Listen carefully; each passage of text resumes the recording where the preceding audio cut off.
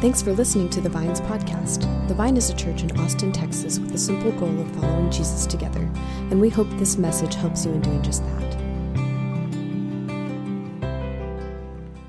Our scripture reading today is Matthew 4, 1 through 4. Then Jesus was led by the Spirit into the wilderness to be tempted by the devil. After fasting 40 days and 40 nights, he was hungry. The tempter came to him and said, "If you are the Son of God, tell these stones to become bread." Jesus answered, "It is written, man shall not live by bread alone, but on the very word that comes from the mouth of God." This is the word of the Lord. Thanks be to God. One of my favorite documentaries is a documentary that came out over 10 years ago called Man on Wire. Has anyone seen it?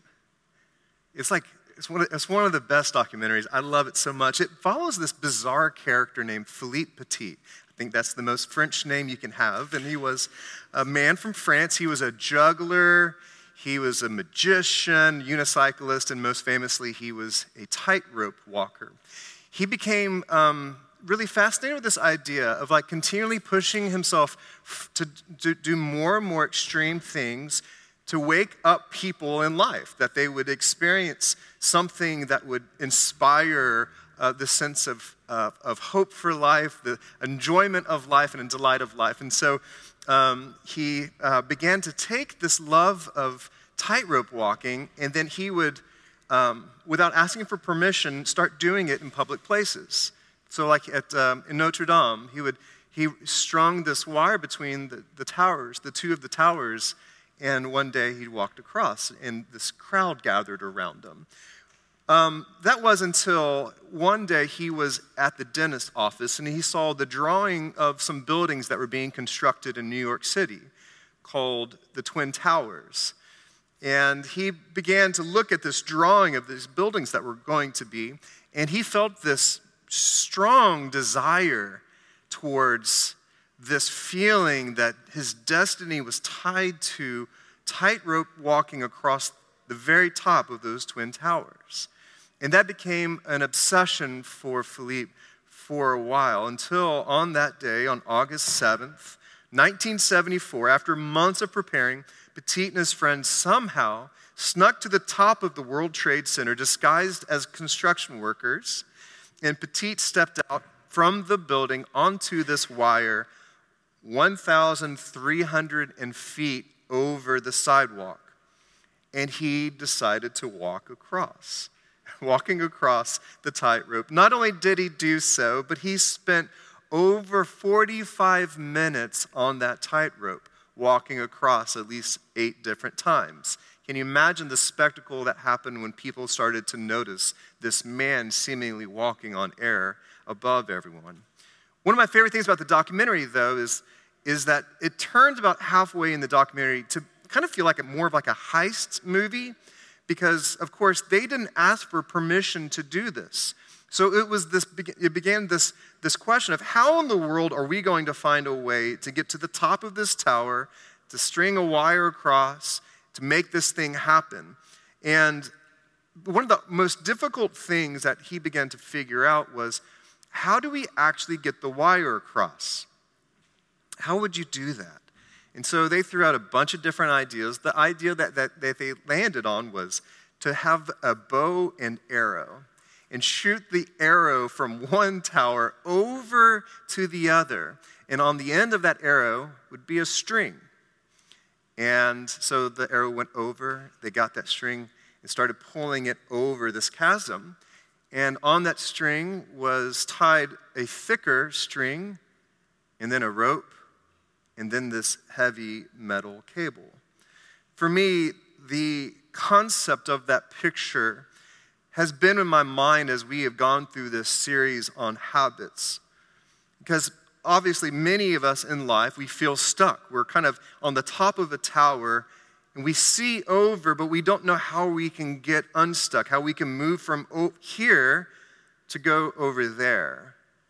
And this idea of these practices, these spiritual practices, are as if when we practice something, we begin to pull this light string over so that eventually we can pull a heavier cable and a heavier cable so that eventually after these practices become more habits in our life, after we've embodied them over an amount of time, then we can actually move over from being a person into a transformed, renewed person, someone who's experiencing change.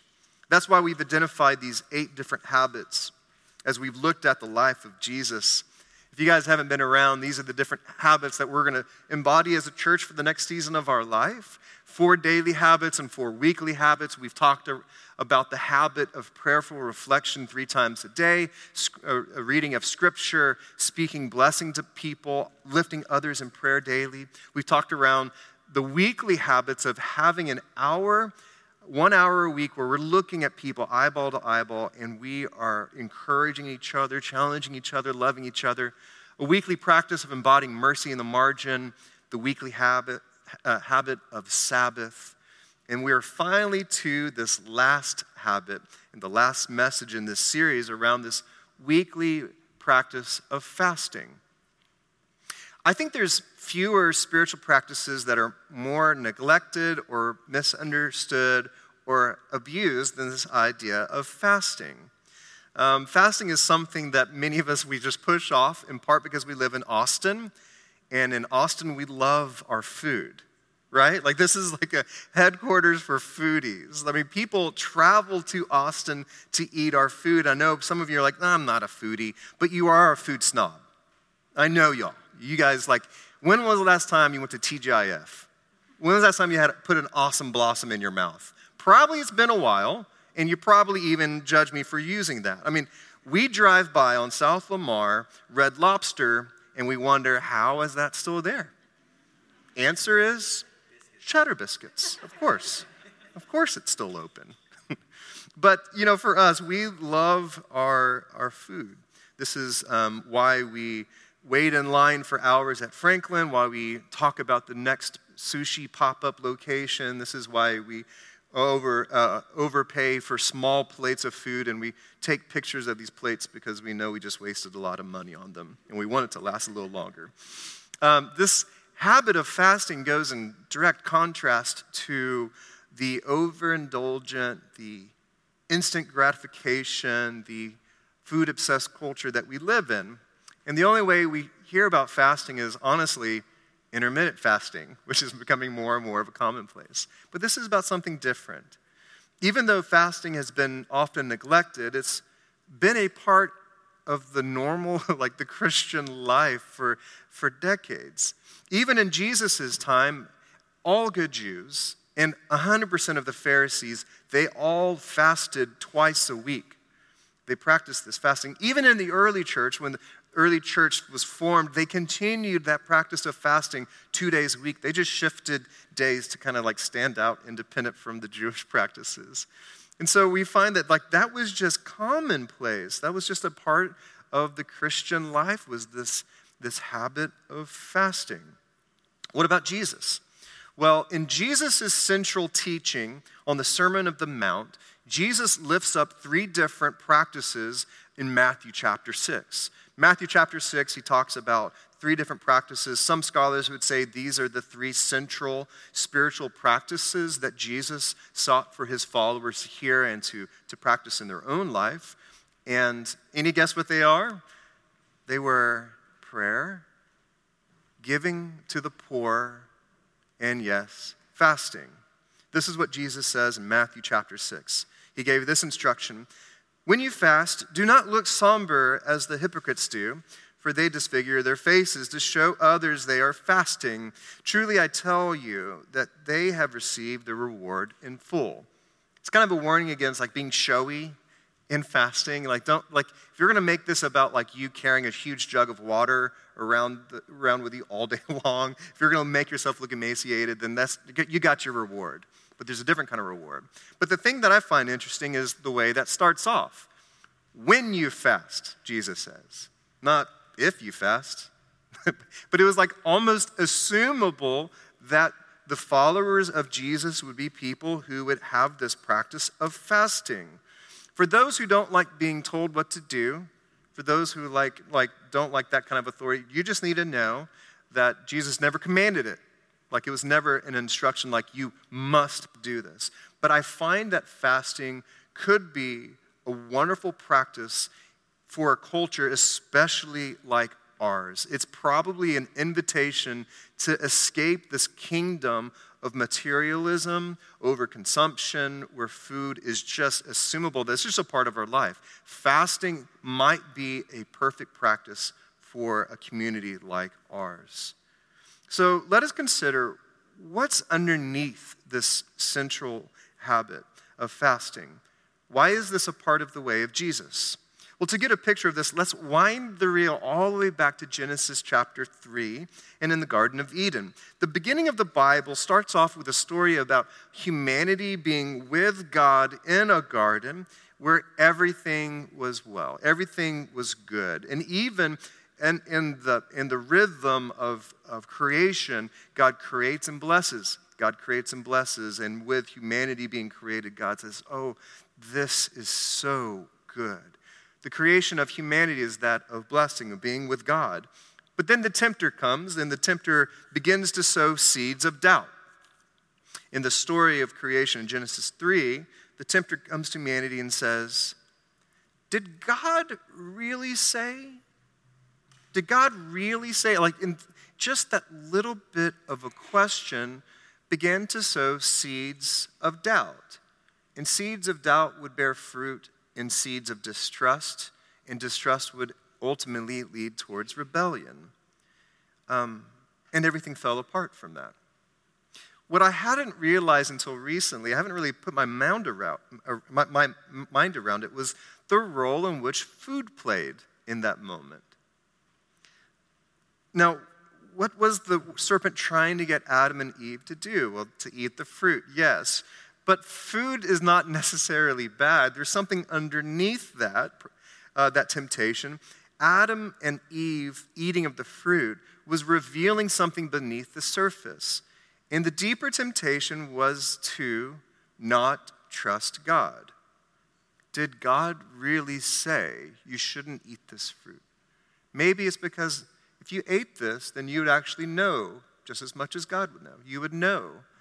And that turning to food was a turning away from a trusting posture towards God. That's the deeper temptation, to take matters into their own hands, and in doing so, to turn to this food. A saint in the early tradition, Ignatius, would define sin as this: sin is unwillingness to trust that what God wants for me is only my deepest happiness. It's an interesting concept that all of sin is actually the struggle with believing that God wants for me, the only thing God wants for me is my deepest sense of happiness. When we distrust in that God's posture towards us, that of generosity, of love, of care, then we can turn to all sorts of sin. It seems like that lesson of trust permeates Scripture, and it permeates our life with God. It permeates our lives as well. Am I willing to trust that God wants the best for me, that God knows my needs, that God is a good provider? That seems to be the primary lesson that we find in our lives. With this in mind, I find it fascinating how Jesus' story begins very similarly to that of Genesis chapter 3. When Jesus steps on to the scene, this is after 30 years of him living in secret. We don't know anything about those hidden years of Jesus. For 30 years, we find Christ living in obscurity. By the way, that's probably none of our ideas of the best use of the Savior's time in this world, right? 30 years of obscurity, 3 years of actual ministry in the public sphere. But that's how it is with God. I think in part, maybe that was a posture of trust, trusting that these last 3 years would be enough. So for 30 years, we don't know anything about what Christ was doing, but then Jesus emerges on the scene and two things take place. Jesus was baptized by his cousin John, and with his hair still wet from that baptism, after hearing not only John's words, but God the Father's words speak a blessing over Jesus, we find that Jesus had to do something else. This is Matthew chapter 4, the scripture reading we heard earlier. Then Jesus was led by the Spirit into the wilderness to be tempted by the devil. After fasting 40 days and 40 nights, he was hungry. The tempter came to him and said, "If you are the Son of God, tell these stones to become bread." Do we see the many different echoes that we find here in this scene as we did in Genesis chapter 3? What are some of them? We'll have a little all-play question. What are some of the similarities, the parallels, the echoes? What's that? The tempter was present?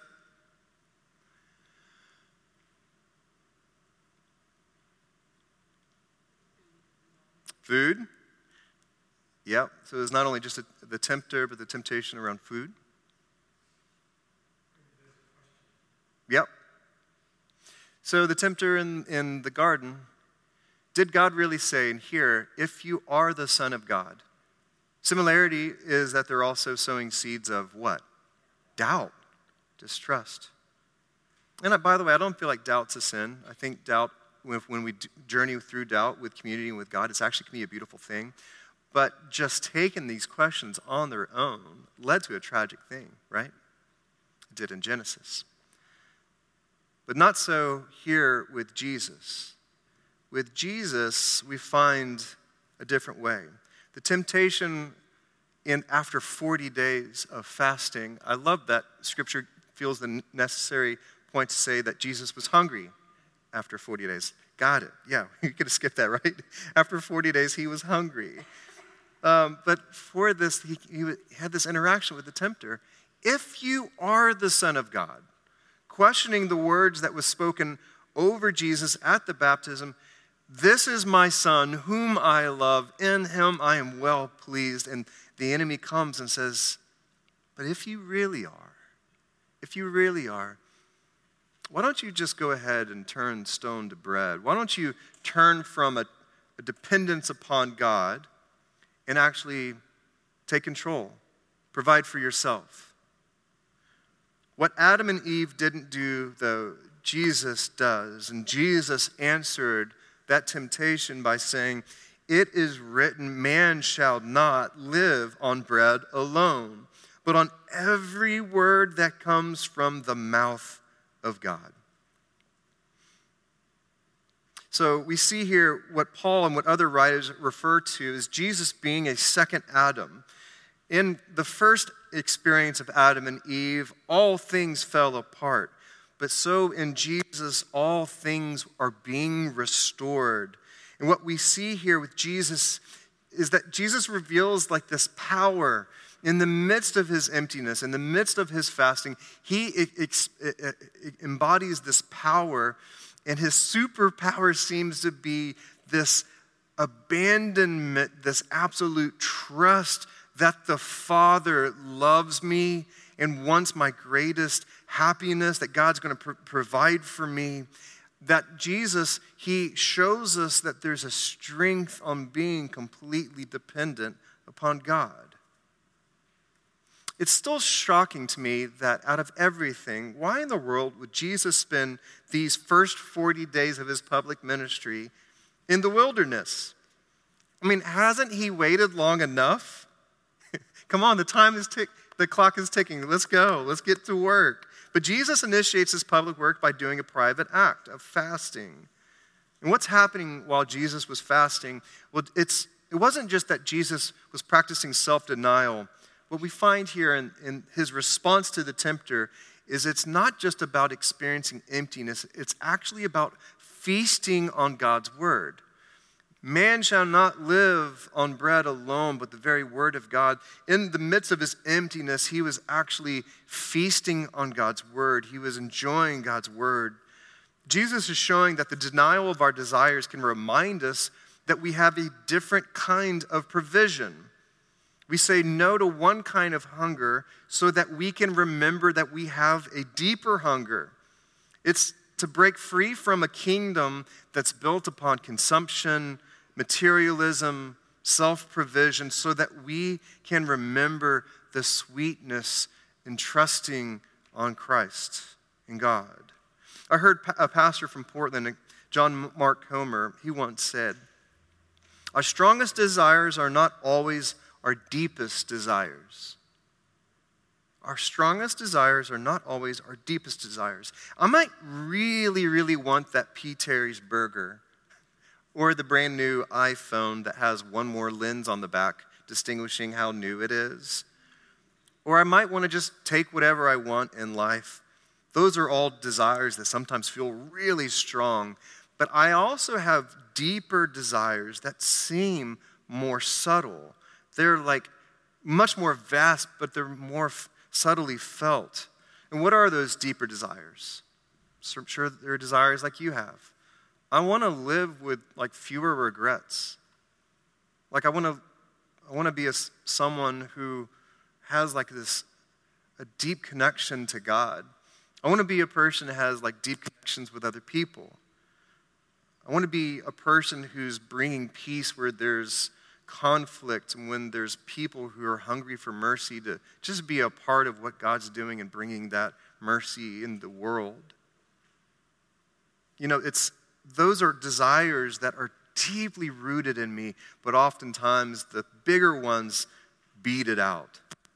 And as a follower of Jesus, I think that the practice of fasting is getting in touch with those deeper desires and claiming them to be truer than what we might often feel that is strongest in our life. So much of our lives are driven by what psychologists call the pleasure principle. Our lives are driven by what feels good in the temporal sense without concern for any long-term, satisfying our surface-level cravings while neglecting our souls. That just seems to be the way of our world, the way of our time. I think this will always be difficult for humanity, but especially for a society like ours that's just built around consumerism and built around materialism. We have so many messages coming at us that life is really about finding pleasure while it's here. This is why it's so uncommon for us to simply sit with emptiness, with longing, with hunger, without looking for an easy fix. I remember in college, a friend of mine asked me to fast with him. It was my first time ever to fast. I never fasted before that. And I decided to give it a try. And I was expecting it to be a day of like prayer, like the sacred experience where I just feel really connected to God. I was hangry all day long. Just by the fact I knew I wasn't going to eat that day, I obsessed over food. I would often skip breakfast, but that morning, like I really, really wanted to walk to Sabisa at Texas A&M and eat a huge breakfast. Yet I went throughout that day and without eating, and I began to realize that food is everywhere. You don't realize it until you're hungry that, there's food everywhere. Classes or organizations I would go to, or people who like not finish their plate of food and just throw it away, I would just stare at it, like, are you sure? By the end of the day, I was going to visit a friend of mine's house. I was driving on Texas Avenue, and I remember driving and seeing a Jack in the Box. And without even consciously making the decision, I found my car turning in and going in through the drive-thru. Guys, I don't like Jack in the Box. You know how many times I've eaten at Jack in the Box in my life? Once, that night, and it was incredible. The sourdough burger was unbelievable. But I remember being in line just laughing that I can't do it. I couldn't do it. My body kicked my brain out and said, we'll take it from here. We're going to go eat. And it just made me think of how much of my life is driven to satisfy my own wants. Again, it's not a bad thing to enjoy food, but when it takes over, when it's the driving force in our life, not only that desire, but our other desires, we just need to realize that sometimes that leads us to directions that we don't want to go. Richard Foster, he's an author, he said this quote, that fasting reveals what controls us, what controls you. That experience made me realize how my desires can drive my car as well as my life, living centered on pleasure and misguided desires, this is what Paul calls the flesh. When you find in Paul's writings, this is after the time of Jesus, he calls this the flesh. It's when our lives become reoriented around me getting what I want when I want it. It's like what happens when our desires are misdirected to solely serve the self without consideration of long-term effects or how it affects other people. When our lives are driven by our self-serving desires, this wreaks havoc in our souls as well as in this world. This is why Paul would say in Galatians 6:8, whoever sows to please the flesh, from their flesh will reap destruction. Whoever sows to please the Spirit, from the Spirit will reap eternal life. So fasting is a way that we remember that we have a soul. It's where we remember that there's more to us than the appetites we have. It's where we actually have a soul that's been created to know God and to feast on God's presence. This type of living is sowing seeds that please the Spirit. It's found in living in a posture of dependence and trust on God. So in this series, this habit series, we have sought to be very practical on each of these habits that we've been talking through. And especially today, as fasting is something that we rarely do, or we rarely talk about, it seems, I wanted to leave just with a couple practicals for us if we explore this habit in our lives. First off, just the same way with all of the 8 other practices that we have written tools for each of these on our church's website. So if you don't know where to start, we have an introduction tool. We have tools that can help you explore what it's like to fast so that you're not just on your own. We have written material for you, and as well as all of the 8 practices. But the fruits of practicing a fast they're built around intention. So before we're fasting, we are intentional. So before we do that, first off, decide how you will fast. Some people, they might fast from a meal, so they'll skip lunch, and that's how they fast. Other people, it's from sun up to sundown. For other people, it's a 24-hour-long fast. Honestly, for our society, I think that fasting from other things is a really, really healthy practice because our appetites are not only for food, but they're also for our addiction to entertainment, our phones, our social media. Like to actually have a digital fast might be as difficult as fasting from food. But for us, before we enter into a fast, we're intentional about how long are we doing that, what are we doing it through and with. And then secondly, for us, it's not only about deciding how you will fast, but it's also identifying the purpose of the fast. The point is not merely to feel emptiness, but it's to redirect your hunger to something greater. So just as Jesus said when the tempter came to him around turning the stone into bread, Jesus said, I'm saying no to this because it's not on bread alone that people are living, but the very word of God. So Jesus was redirecting his hunger towards enjoying and delighting in God's word. So before fasting, it's really, really important for us to identify a purpose. People usually fast to experience deeper prayer. That's one reason why people fast. Or to put your intention around a spiritual breakthrough, or to stand in solidarity with the poor or the marginalized. Sometimes people will enter a fast to lift up a burden that someone else is carrying. And so oftentimes that's the purpose of the fast. And then the third thing that I would say is to consider fasting with other people. Fasting in community can be a powerful thing, in part because you won't have to watch people eat around you. Let's do it together, guys, right? Our staff a couple months ago, we did a fast together. And it was actually really meaningful to experience that together for 24 hours for us to not eat. And instead we were texting each other encouragement. We were checking in with each other to make sure we didn't end up at Jack in the Box for some reason, But it provided this sense of solidarity and community as we were spending the day praying, studying Scripture, being more intentional about being with God. So doing this with community can be a really sweet experience. So rather than meeting up for lunch, maybe you meet up for a walk around Town Lake. Maybe you spend some more time in prayer with each other.